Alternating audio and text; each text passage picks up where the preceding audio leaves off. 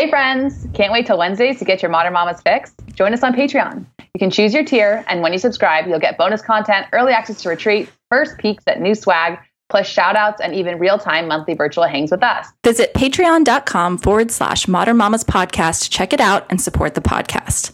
It truly means the world to us. We are so grateful for you and for this community. Hi, Mama.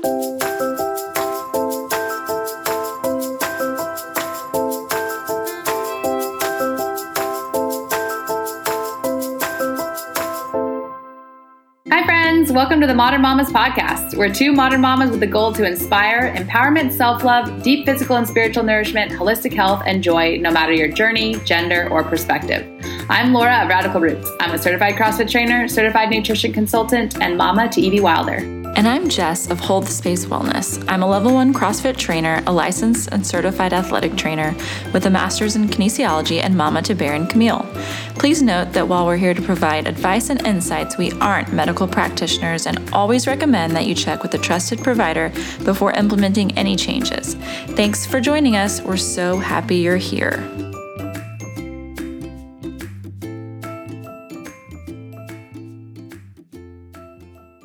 Hi friends, welcome to another episode of the Modern Mamas Podcast. I am beyond thrilled to introduce a very special guest today that I'm not going to lie, I'm a little starstruck today interviewing Christine. I've been following you on social media and we adore your books. Evie's obsessed, and it's almost surreal to get to interview you real time today for our podcast. So I will go ahead and introduce Christine Platt. She's a literacy advocate and passionate activist for social justice and policy reform.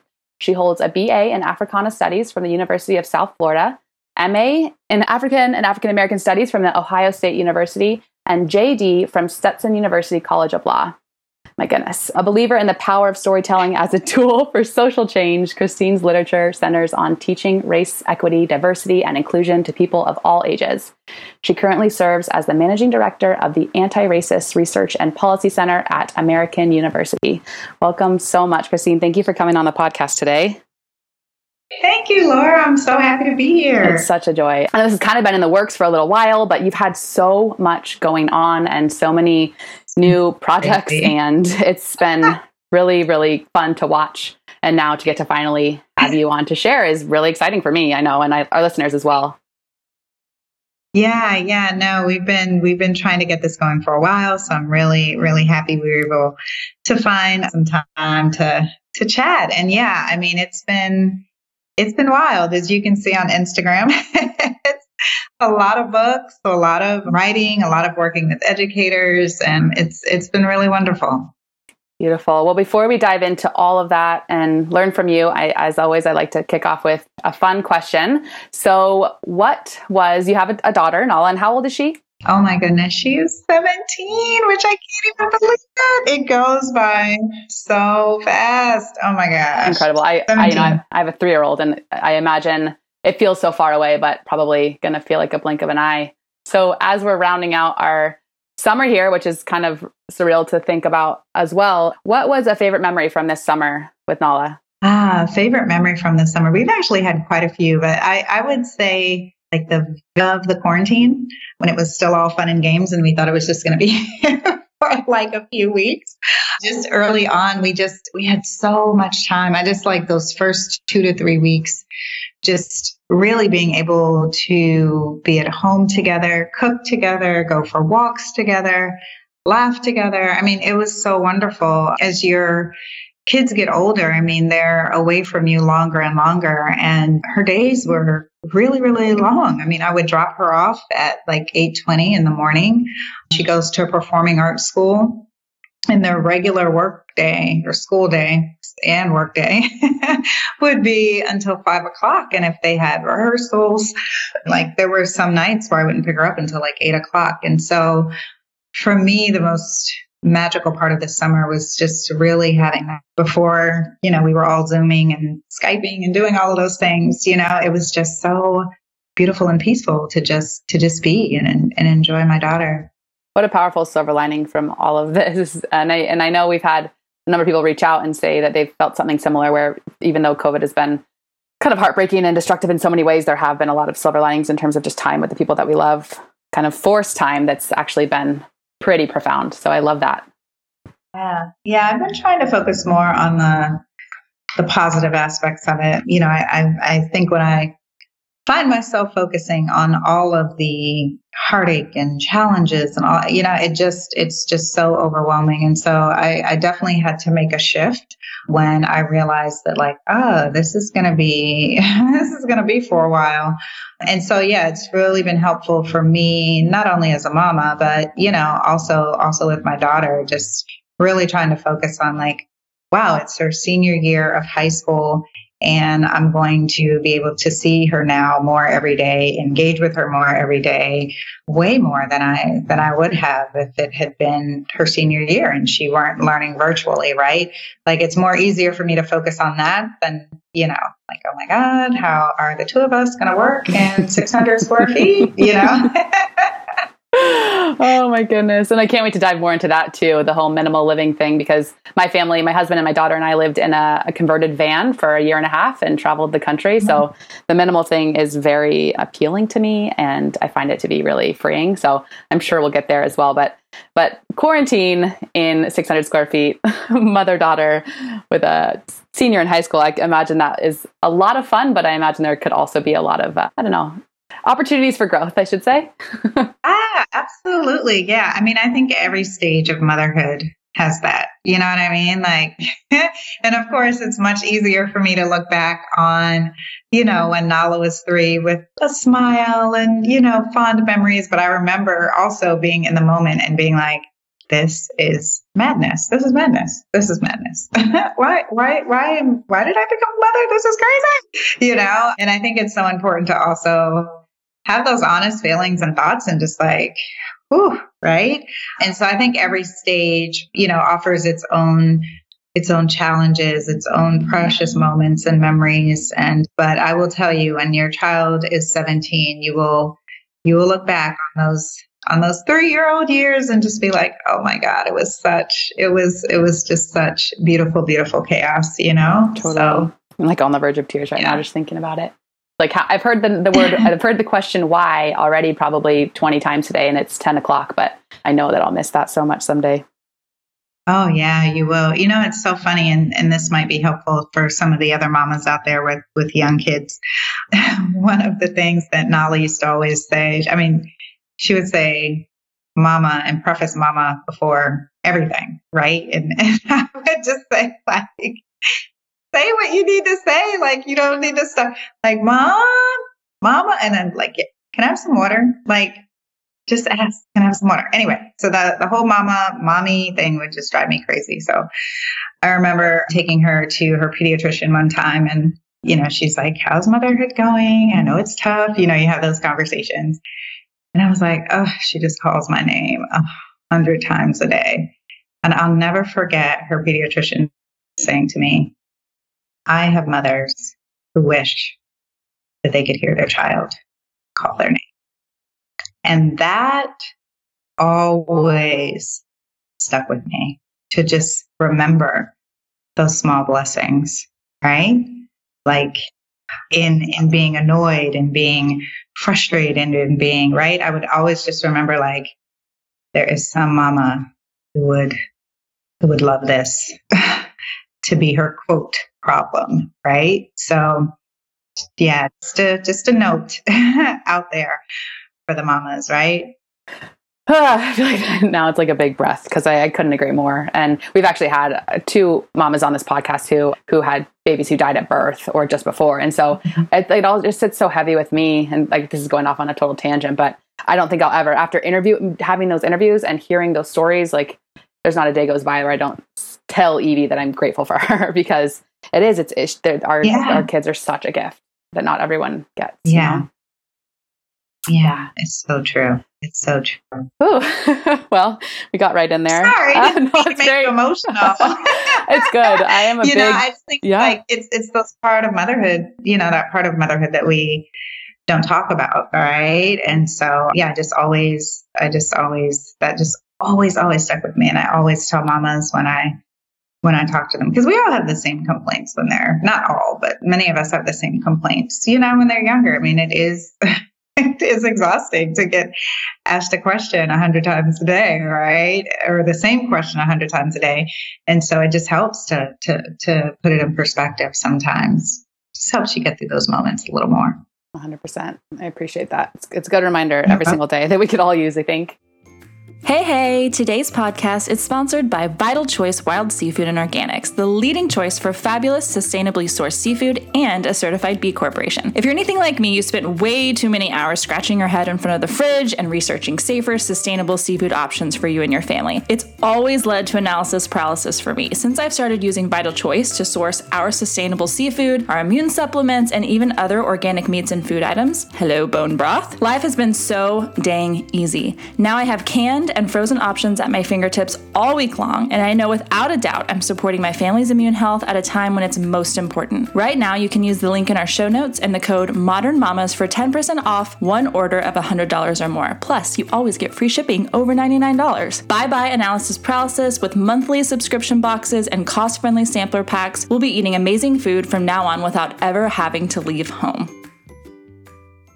Well, on that note, kind of diving more into your life and motherhood and what brought you to where you are now, if you'd be open to sharing a little bit about your life and your journey to doing the work that you do, studying what you did, getting all of your degrees, and becoming a mama, we would love to hear. Sure. My journey is wild, by the way. My daughter was not planned by me or my partner at the time, but obviously it was divine timing and she was supposed to be here. But I actually got pregnant with my daughter my first year of law school.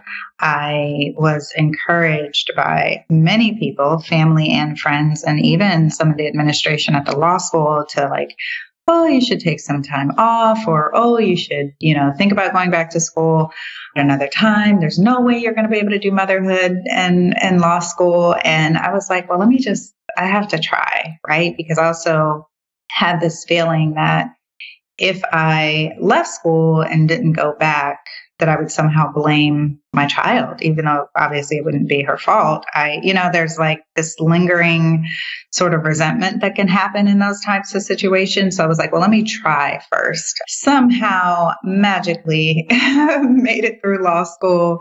My classmates were amazing. And Nala kind of became like the law school baby whenever someone needed aromatherapy or a hug or a snuggle after, a hard exam. And so she ended up being kind of like all of our babies. It was just, ended up being a wonderful, magical time. Stressful, of course, but yeah, definitely worth it. So after law school, I ended up moving to DC, began a career in energy and environmental law. And I started in big law, which is, one of the larger law firms, more demanding schedules. I remember Nala being a toddler and, going to the office with me on the weekends. And she would have a little handheld DVD player at the time. I don't even think iPads were out then. So yeah, it was like a little handheld DVD player. And she would sit under my desk, watch movies while I worked.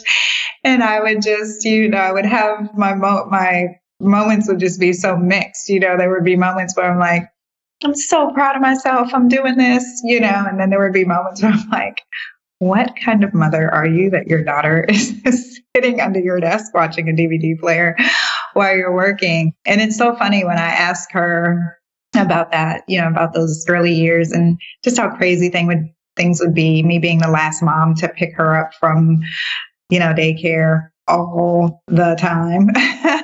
She has so little memory of that. She just remembers how much fun we had together. And I think, kids are just so amazing in that way. So, just another little lesson out there for mamas who are working mamas and who may not have the help and support that they need. So they have to kind of, get creative and do things on their own to keep going.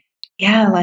They don't remember. All children remember is just, you making time and space and loving them. And so Nala spent a lot of years, not under the desk, but, coming to my office, I ended up moving to a smaller law firm as she got older, and then moving into government, which I worked as a senior policy advisor at the Department of Energy under the Obama administration, which was magical.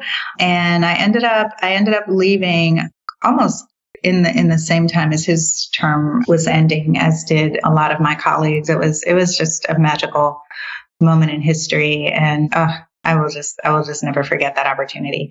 But I realized by then, like, wow, this might be a good time for me to take a break. And I started writing, and one of my crazy friends challenged me to participate in National Novel Writing Month, which is held every November. And I wrote my first book, The Truth.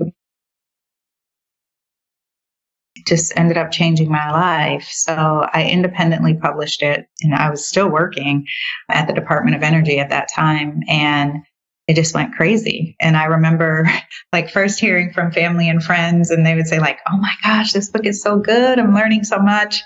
And, you know, when you hear it from family and friends, you're like, are you serious? Really? Do you really think it's a good book? Like, it's hard for you to, it's hard for you to believe it. And then I started hearing from strangers, and then I started hearing from like teachers and faculty, and people were just like, I've never seen a book that was written like this. And it's been so wonderful for me it's been such like a useful tool for me to teach history and culture and lasting implications of the transatlantic slave trade. And so I was like, wow, maybe I did write a good book, right? And I really didn't believe it until I actually heard from a couple agents, and, had some literary agents want to represent me. And I ended up signing with Emily Sylvan Kim, who is still my agent 5 years later now. And yeah, what was next? Yeah, so I guess I want to make sure. So sorry, but it kind of cut out a little bit when you said the title, and I want to make sure everyone can hear that clearly. So I think that's my internet on my end, but it's The Truth About Awiti. Did I pronounce it right? Yes. Okay. Just in case you guys missed it who are listening. Thank you for that. It's awesome. Yeah. And so I thought I was going to be like, this wonderful novelist. And I had set out to write my second novel, which was about the fate of Afro-Germans during the Holocaust. And, what's really funny is like the first book was fun, and then the second book was work. It just didn't feel the same. And I spent some time really, really struggling with that manuscript. And it was in the midst of that struggle that my agent said, I know you said you don't want to write for children, but there's a publisher who's looking for a series focused on African American history and culture written for early readers. And I was like, whatever, I'll try. I was just in like this, I'm a youth, like, why did I even think I could be a writer? I just was really struggling creatively. And so I was like, fine, I'll try. And that ended up being the Anne and Andrew series.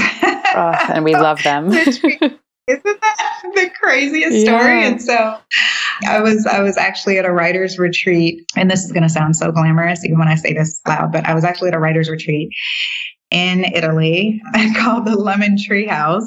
And it was probably the first big trip that I took since my daughter was born, and definitely the first time I had done something like that for myself since she had been born.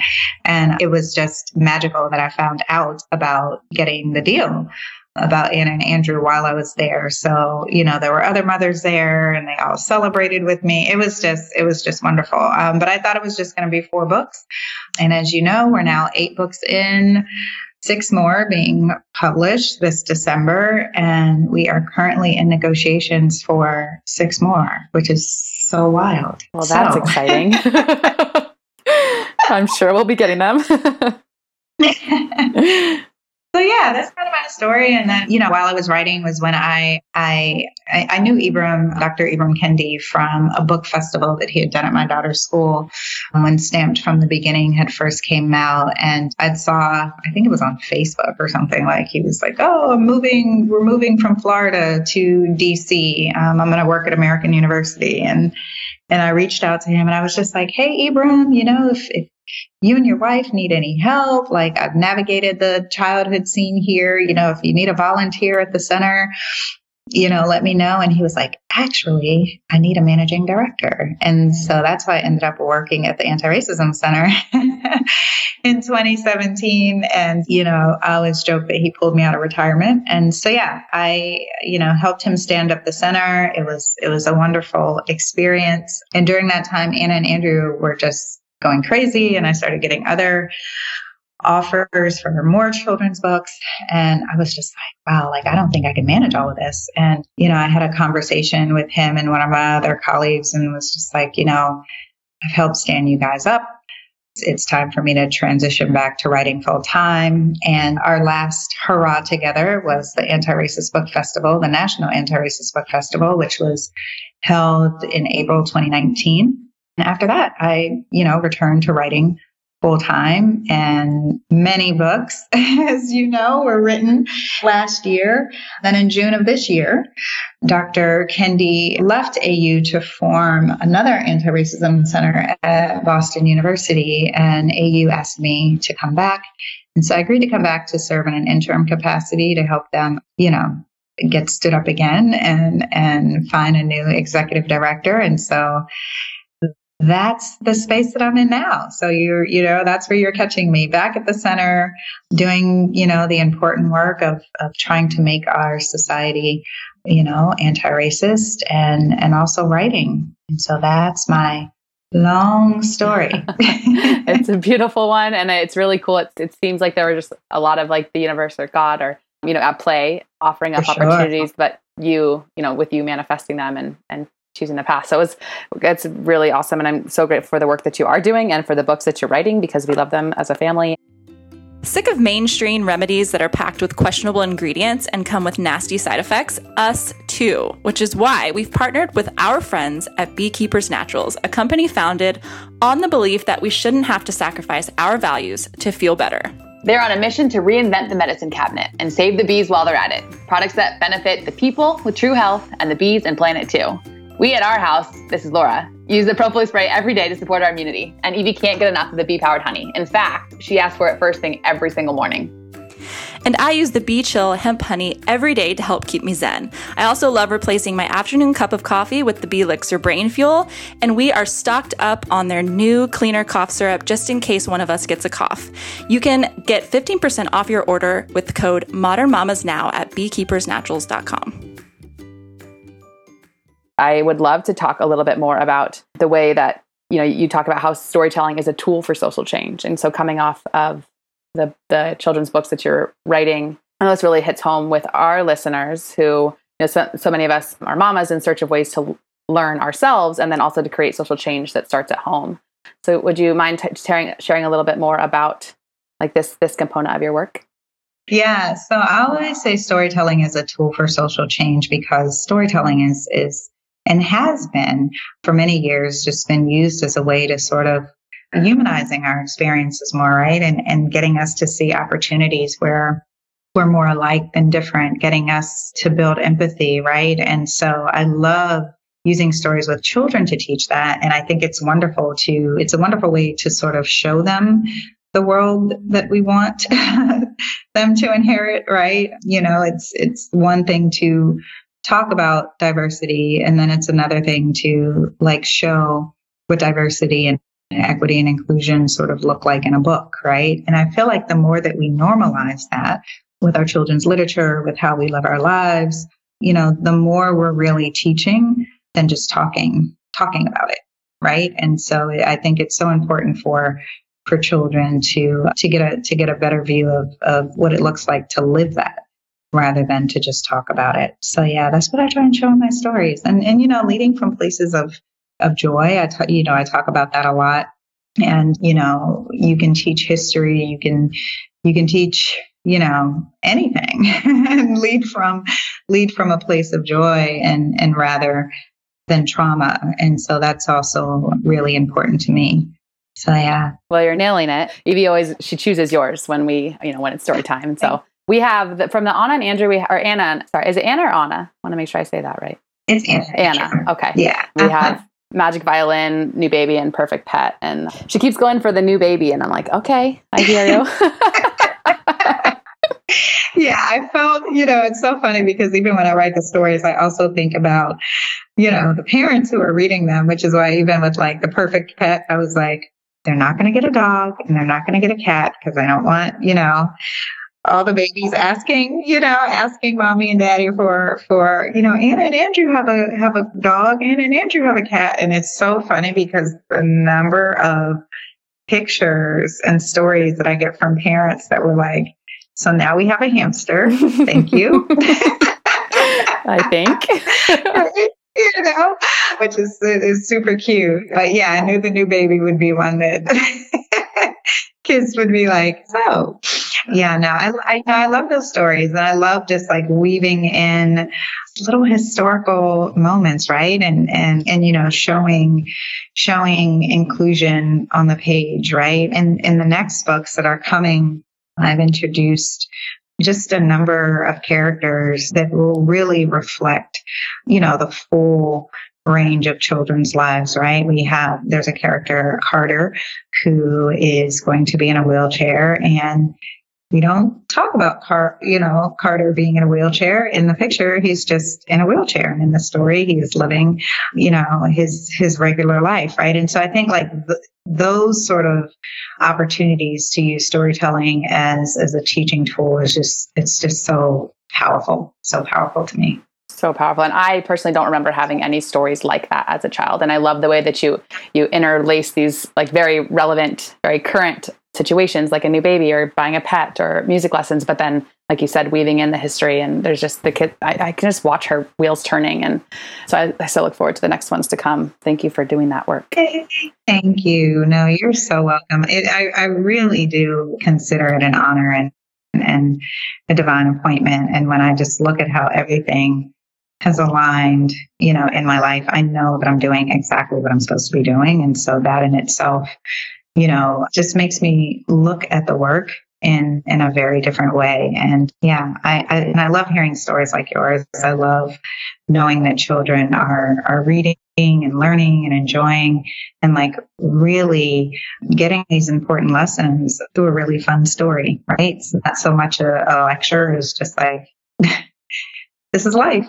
Right. And just showing what life looks like to little people. It's pretty fun. Back to joy. It's so awesome. And then kind of a segue from there is you're also doing important work with Literacy Project, which I'd love to hear more about that. And that's a part of the No Place for Hate initiative, correct?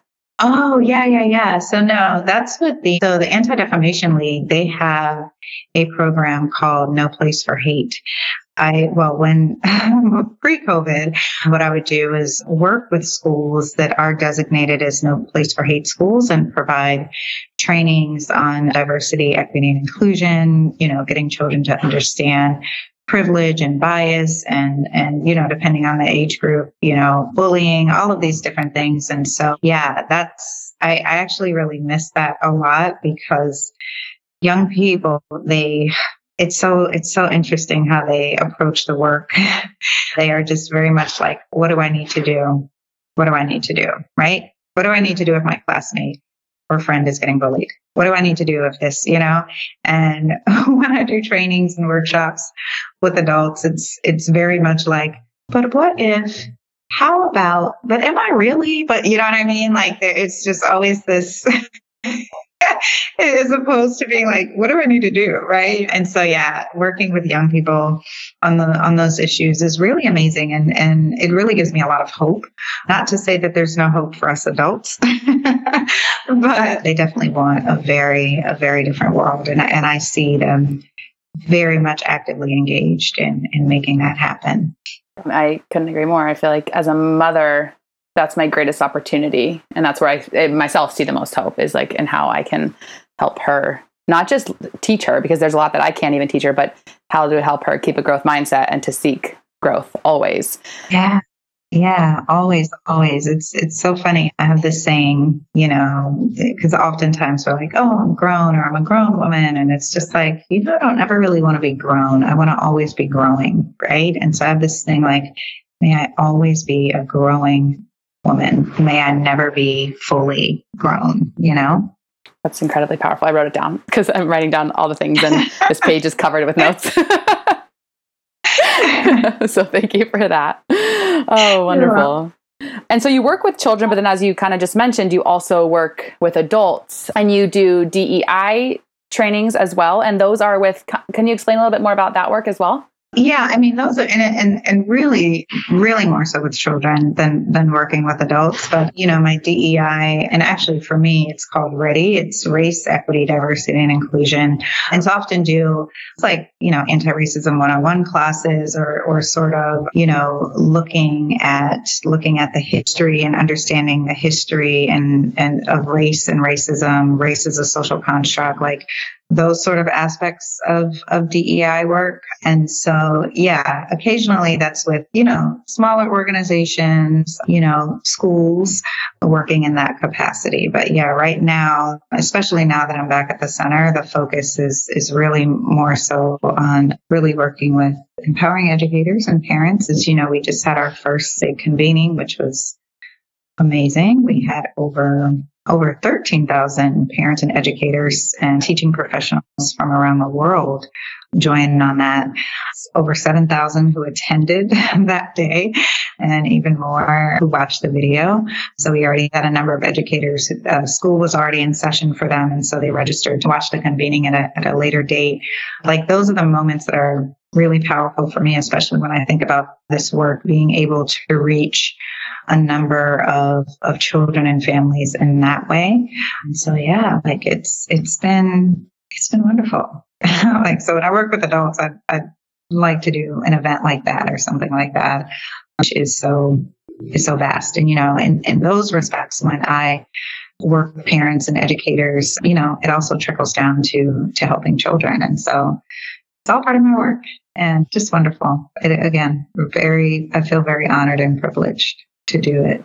And we're so grateful. I know this is not new work by any means, but there has been a shift as of late where I imagine it's felt, I can never speak for you or know for you, but I wonder if there's been more calls and if maybe more reaching out from more people with the Black Lives Matter movement and I guess the current reckoning or awakening for many who maybe, are just for the first time seeking more growth. Have you seen a shift there? And I know that your move back to your previous role or new role, but previous place of work, was that at all spurred by this? I don't want to not touch on the current events and what's going on.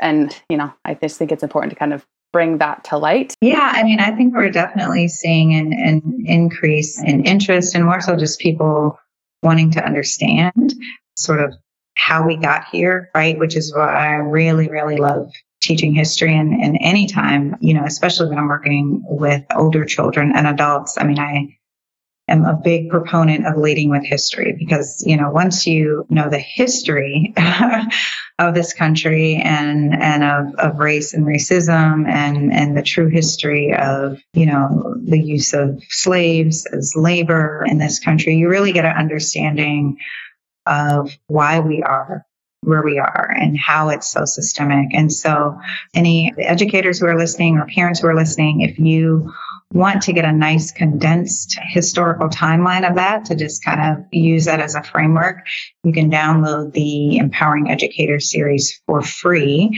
including the guidebook, which you can find this on firstbook.org/empowering educators. And in that guidebook, I wrote the first section, which is step 1, understanding the history. And so, yeah, that's for me, you understand, I'm thinking of Black Lives Matter. And one of the things that I always teach is about the connection between Black Lives Matter and just the systemic history of police mistrust and violence, right? And having that missing link for people. So getting folks to understand that, prior to the abolishment of slavery, there were very few police units and jailhouses and these things and prisons in our country. And I believe originally the role of police officers, we know it today, was known as, they were called the Slave Patrol. So you can look that up. After slavery was abolished, the development of so many police forces, so many Confederate soldiers who, joined these police forces, right? And so you get to understand more of the systemicness of what we're dealing with. And hopefully that sort of brings you to understand why we are where we are in the current moment. But yeah, we are seeing, I think, more interest and really people just, again, wanting to understand why. And again, I always say, start with the history. Once you understand the history of race relations in this country, you have context for why we are where we are. And context is everything. And hearing the true history is so important too. So I so appreciate that. And we'll link to the Empowering Education series in the show notes for this as well. So you all can find it there. Oh, that would be great. And then also, that would be great. Make sure you're following Christine and reading her books. And there's just so much to learn. I'm so grateful. Thank you. Yeah. I mean, accessibility was a really big thing for me when working on that series and working on the convening and just making sure all of those things are free. And so I can, also make sure you have a link to watch the convening, right? Because so much of this, the information is out there. It's just that it needs to be in one easy, accessible place for folks. And so, that's also a part of my work is like, how can we not only get the information out there, but make sure that it's accessible. So thank you for sharing. Of course. I so appreciate it. And I also super appreciate, you're sharing a lot on social media because you're doing a lot of really important work, but it is work. And so I love that you also prioritize self-care. And you recently shared about, radical self-care and unplugging and resting and recharging and recentering and recommitting to your priorities. Yeah. And so I just wanted to also touch on that because to do the work you're doing, you also have to really, truly care for yourself. And I know there's a lot of listeners who could probably use that reminder as well, especially with just the state of the world and all of it right now. So thank you for sharing that in your work as well. Oh, you're welcome. Yeah. And I mean, caregivers, I think we especially need to exercise self-care. And, there's just been, and I still don't know how this messaging has continued to persist, but just like this idea that parents are supposed to be, self-sacrificing almost to the point to their own detriment. And that, there's some honor in that. And it took me a while to unlearn that behavior, right? To say like, it's okay to say I'm tying a ribbon on the door. And when you see the ribbon tied on the door, mama's taking a break. So don't come in here. Right. I'm going to steal that. Yeah. Or just, tell my partner like, listen, I just need to go walk around Target by myself. Like that's all I need. I'm not going to buy anything. I promise.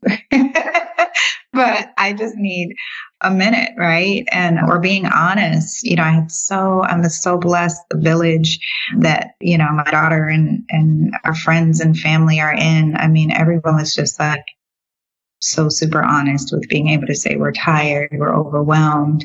What should I do? Right. Or even, I remember a big thing was, the first child who asked for a cell phone, right? The parents, we all we're like, okay, what age are we agreeing on? Right. Because whoever gets the first cell phone, everyone else is going to expect the cell phone at that. You know what I mean? And just like having a community was so helpful.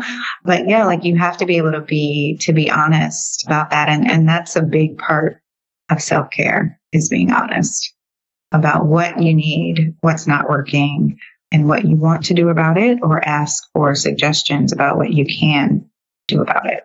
That's such a good point. Being honest with ourselves we have to be honest with ourselves before we can even ask for help from anyone else. And I think sometimes I'll catch myself lying to myself. I'm fine. I got this, when some days I just don't.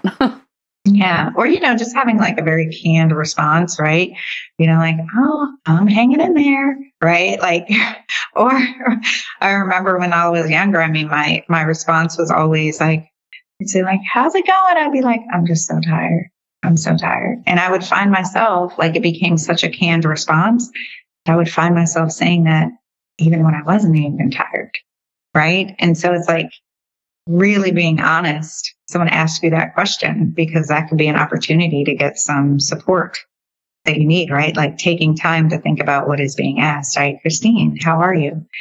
You know what? Actually, I have like 3 manuscripts due right now. So if you could Nala, that would be great, right? Like, instead of just being like, I'm hanging in there, right? Like, be honest, right? And so all of those things are also aspects of self-care. And for some reason, I see and have found that women struggle with that more than men. My ex-husband, no problem. He had no problem asking for what he wanted, whether it was at work or at home or what. And I would just be like, you just almost watch in amazement. Like, it's definitely something that women and mothers in particular definitely need to be more diligent about. And it's something that I wish I had been more diligent about when my daughter was younger. Yeah. Hi, friends. Laura here. Also, shroom lover. If you've been following me for long, you know that I love myself some shrooms in the morning, and I am super excited that Four Sigmatic is now offering a really, really rad ground mushroom coffee with both lion's mane and chaga. It's totally shifted my mornings. I find that typical coffee leaves me anxiety prone, a little bit extra stressed out, and feeling like I'm spinning my wheels, but not actually being productive. This coffee is very, very different. This episode is brought to you by Four Sigmatic. If you don't know, Four Sigmatic is a wellness company that is well known for its delicious mushroom coffee. So chaga is the king of mushrooms. And right now, chaga is actually my favorite because it's boosting immunity, it's making me feel good, and that in combination with lion's mane, which helps give me a brain boost, really makes for an awesome day. I'm super excited right now to let you know that we've worked out an exclusive offer with Four Sigmatic on their best-selling, brand new Lion's Mane coffee. This is just for the Modern Mamas podcast listeners. Because we love you, you can receive up to 39% off their best-selling Lion's Mane coffee bundles. To claim this deal, you must go to foursigmatic.com/modernmamas. This offer is not available on the regular website. Go to foursigmatic.com/modern mamas and fuel your productivity and creativity with some delicious mushroom coffee. The full discount will be applied at checkout. Enjoy! Happy shrooming! I just got chills, and I actually just opened a text this morning from a friend because you're helping me, I think, better realize how much to cherish those kinds of friendships. Because a friend texted me and said, checking in, how are you? What's happening around you? And how are you caring for you? And it means so much because she knows that we're just in a season. And so it's like, for me, it's just hearing that from you. It's such a reminder to cherish those kinds of relationships, especially now with a young child. And those are the friends that just you want to stick with through all of it. Oh yeah, for sure. I'll send it to you. I'll send it to you on Instagram. But we have this little image that has the header is, the title is like, how are you feeling today? And then, it may be like 3 hearts for I'm feeling great, 3 red hearts, 3 yellow hearts that are, like I'm struggling right now, but we have like all these different emojis. And then, because sometimes people can't even articulate what they need, right? And so, we send out that image, and then, I'll just say, just drop the emojis, let me know how you're doing. And I'll get like, if I get 3 orange hearts or whatever, it means like, hey, can you give me a call?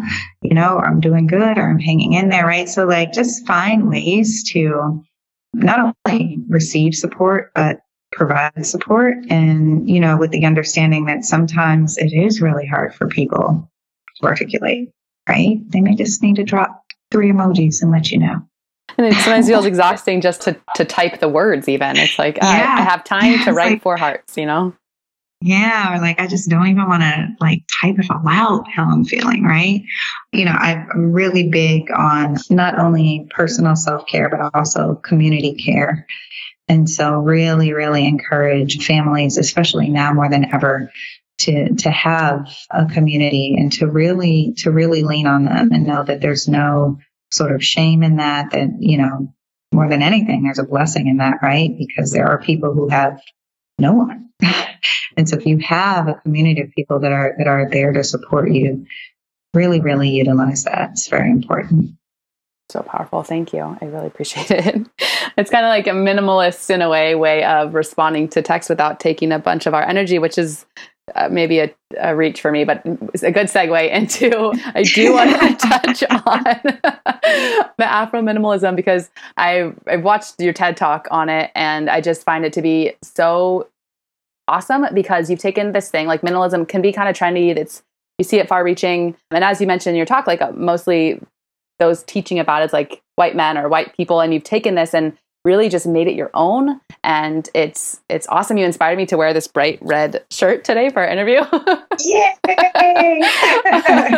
But I would love to hear a little bit more about that and the time we do have left, about your shift into minimalism and how it's impacted your life and maybe your work and your relationships and yourself and others. It's just, I think it's a really powerful shift that a lot of us could probably use insight into.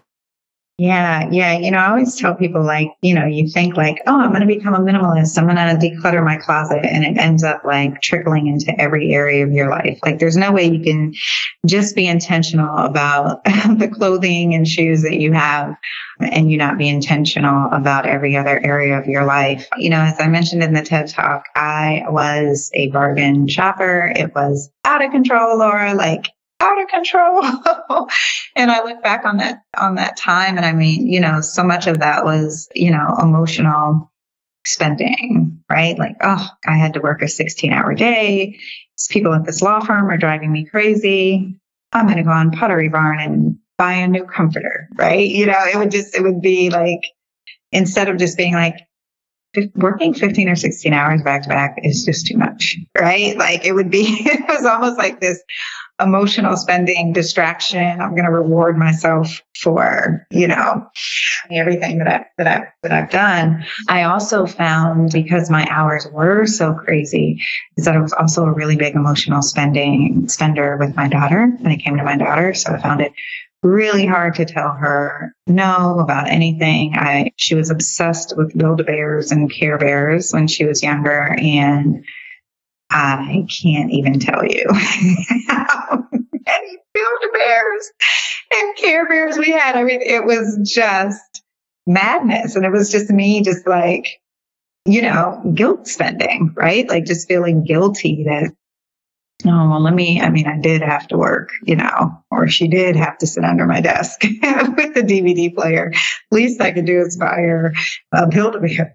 But yeah, and so because of that, I ended up just like accumulating a lot of stuff, and it just felt like more and more and more and more and more all the time. And I was just like, I have to do something. At that time, I had came across Joshua Fields Millborn and Ryan Nicodemus, the minimalist. At that time, they didn't have, what was that? They had like a movie out or a documentary out on Amazon. They just had a blog, and I think their book may have just been released. And I just remember thinking, like, this is what I have to do. I have to become a minimalist because I just have too much stuff. But I knew that I couldn't live this barren lifestyle that I was always seeing, right? And so what I really try and do and show on my Instagram is, less of the aesthetics of minimalism and more of the practice, which is intentional living, only surrounding yourself with those things that you need and love. I also find that it's much easier for children. So I get that question a lot, like, how does your daughter feel about being a minimalist? I'm like, kids love it, right? It's just all about the approach, right? And so if you tell a kid, you have way too many toys and way too many books, you just need to get rid of some, put them in this bag, there's a little bit more reluctance than saying, there are a lot of kids out there who really don't have much, and you have so much. Can you think of some things that you'd like to give them? They will break your heart with the amount of things that you thought that they really, really needed and wanted, and they will put it in a bag and like they'll fill it to the brim, right? Because they naturally lead from this place of compassion. And so it's a little bit easier for children. The other thing that I did when my daughter was 8, and I think now that I reflect on it, I mean, maybe that was when I was first like, she has way too much stuff for sure. Not really acknowledging my own hand in that or that I had too much stuff, but it was her 8th birthday. I'd asked her what she wanted, and she couldn't tell me a single thing, and she just wanted to have a party and see her friends. And so I was like, you know what? I'm going to, rather than all these kids bring over more things that she doesn't need or want. And, when people give you gifts, you feel more compelled to hold on to them. I was like, I'm just going to ask the kids to bring like a canned good to donate to our local food bank. When I tell you the parents, I mean, they just couldn't believe it. They were like, I told them it just needs to be a can. They're in here raiding the pantry, like all of the kids bought like bags of groceries, bags of groceries. Some of the kids made their parents go to the store. Like it was unbelievable. And they all signed a card for our local food bank. And it's played in the backyard. Like we had a moon bounce and a snow cone machine and something. And like, even now she's 17, like she was like, that was the best birthday of my life. The best birthday of her life. And I'll never forget the next morning when we took everything, and it was Bowie Interfaith Food Pantry, in case anyone is curious. I'm here in Maryland. And I just remember they had to bring out a shopping cart to just take everything inside.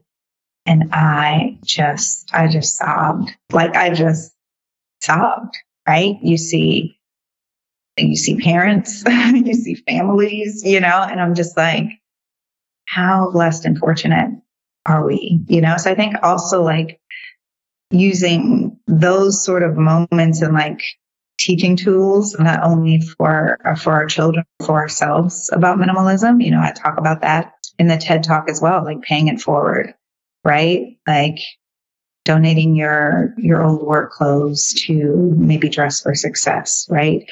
Finding a community center that serves mothers in need, to get rid of baby clothes, right? Like there's just so many different ways that you can get back. And so for me, it started with my closet, but it has trickled into every area of my life. I'm just super, super intentional.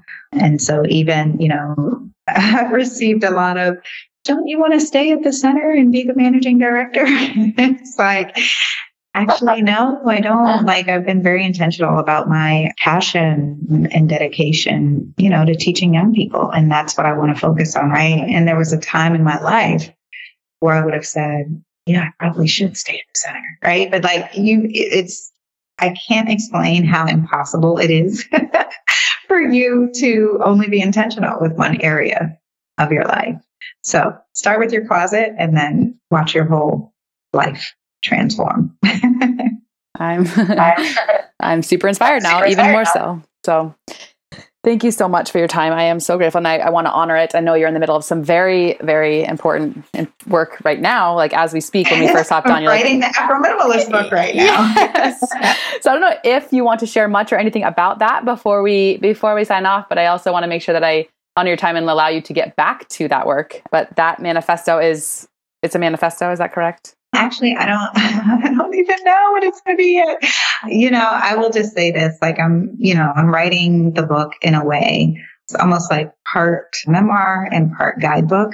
And the goal is, of course, not to get everyone to become Afro-minimalist, because that is what minimalism looks like for me, but to get them to understand how to create their own version and lifestyle of living with less, right? And so for me, that's Afro-minimalism, but getting folks to understand what their own personal journey will look like, will be, and, will likely be very different. And so that's really where I'm headed with it. And we'll see what the title ends up being. The original title was Less. Found out that was taken. It switched to the Afro-Minimalist Guide to Living with Less. And I was like, yeah, that's too, so we're in that kind of space right now. I think today it's called The Afro-Minimalist, How Less Became More. And I'm going to stick with that. I like that. Well, we'll be sure to share I'll share on my Instagram and also on the podcast platform as things progress and you start to share more, because I can't wait to get my hands on it. Year. Yeah, it'll be out next year, so we won't have to wait too long. Beautiful. That's awesome. Well, thank you so much, Christine, for coming on today and sharing your wisdom and voice and heart with us. I am so grateful to have had you, and I look forward to seeing all the new books, the new projects, the new light you bring to the world. And thank you again for coming on. Oh, thank you for having me, Laura. This was wonderful. I'm so grateful. Enjoy the rest of your afternoon, working hard and hopefully resting as well. Thanks. You too. Thank you. Thanks everyone for listening. We will see you next week. Enjoy your week. And as always, we're so grateful to have you here. Bye. I don't know what to say. Thanks for listening to our podcast. See you next time. Thanks for listening to our podcast. See you next time. Bye.